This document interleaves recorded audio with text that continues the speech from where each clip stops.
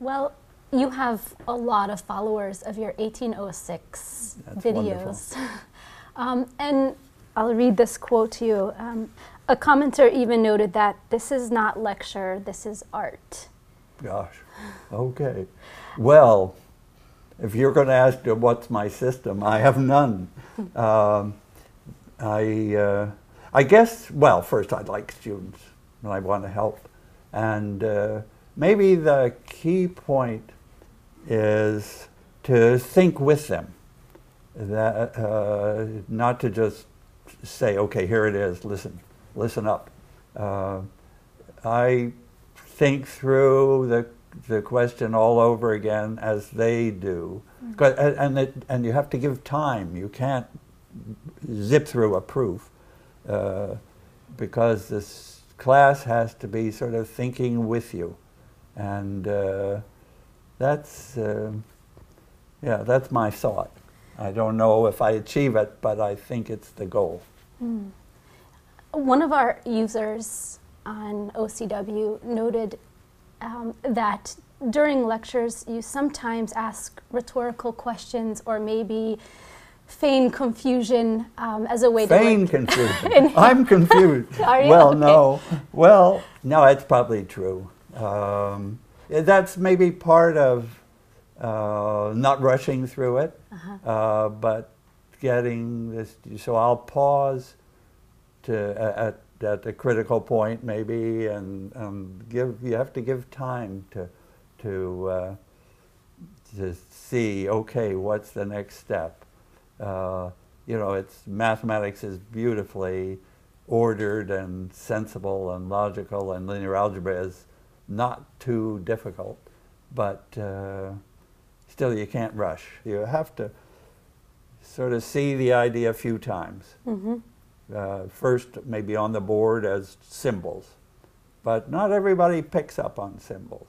Then you say, what does it mean? And then finally you say, why is it true? But you don't say, why is it true? Give the proof. The very first step. Yeah, you want to make people think, yeah, it is true. Right. Others have noted that you do this thing where you display your own thinking kind of on the spot as you work through problems. Yeah. Is there ever a risk in that for you? Oh, yes. And it happens that I lose the thread, or I come up to a dead end where I don't know what I'm supposed to do next. But generally, especially in 1806, the basic linear algebra course that many people have watched, there I kind of get it okay. Sure. Yeah, I've taught it enough times to have a good chance of getting it right. Is this a strategy that you developed over time? I know lots of people are nervous to do that, to make themselves vulnerable in front of a large lecture class like that. But you're working problems in real time and demonstrating what happens when you hit a dead end. Well, that's okay, because students are going to hit dead ends, so it seems to me it's okay for me to get stuck too, and then they see, oh, okay, maybe this is the way to get out of that corner. So essentially, I think the thing is, I like students, I like math, and putting them together is just the best job in the world.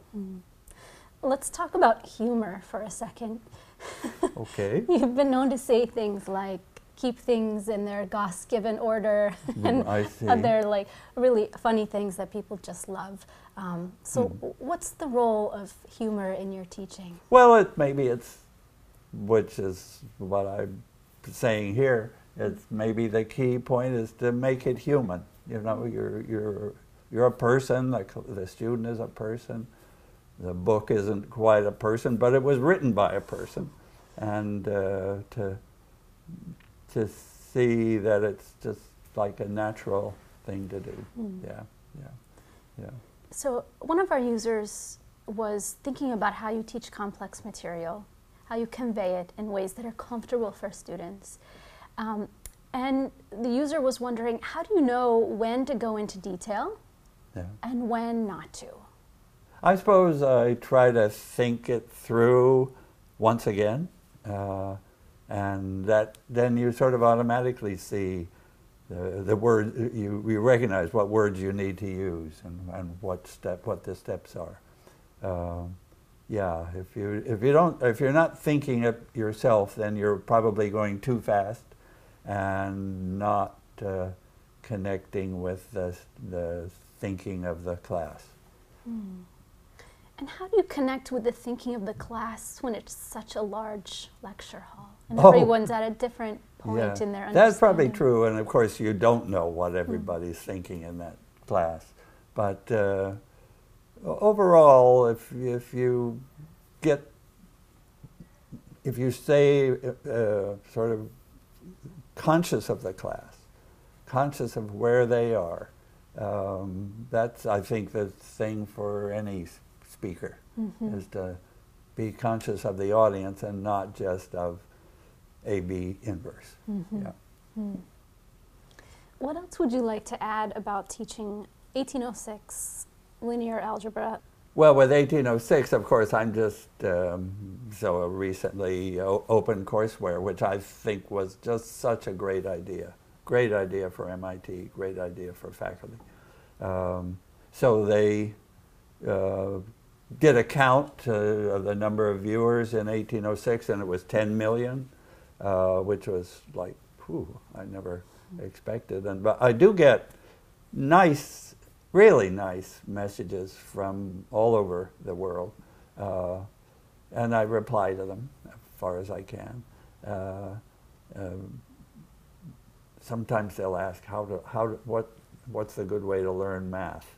And I don't know if I have an answer for that. But anyway, I'm trying to be encouraging. So, yeah, it's been wonderful. Yeah, just having the video lectures available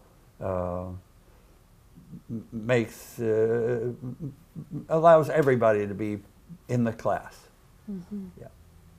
So thank you all for joining the class. Thank you.